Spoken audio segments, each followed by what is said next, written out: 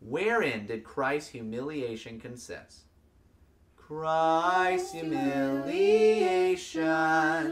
consisted in his being born,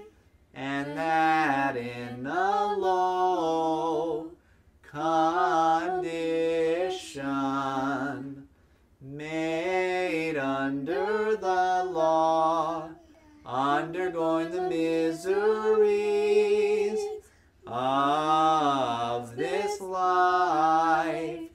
the wrath of God, and the cursed death of the cross in being buried, and continuing under the power of death for a time,